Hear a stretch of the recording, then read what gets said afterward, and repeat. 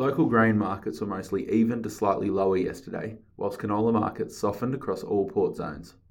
Looking at international markets, CBOT wheat futures decreased following reports of mostly favourable conditions for the US winter wheat crop. CBOT soybean futures increased, drawing support from strengthened soy meal, although weakness in soy oil limited gains.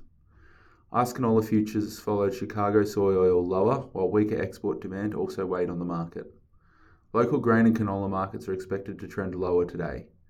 CBOT December 23 wheat was down $4 Australian per tonne to $322 per tonne.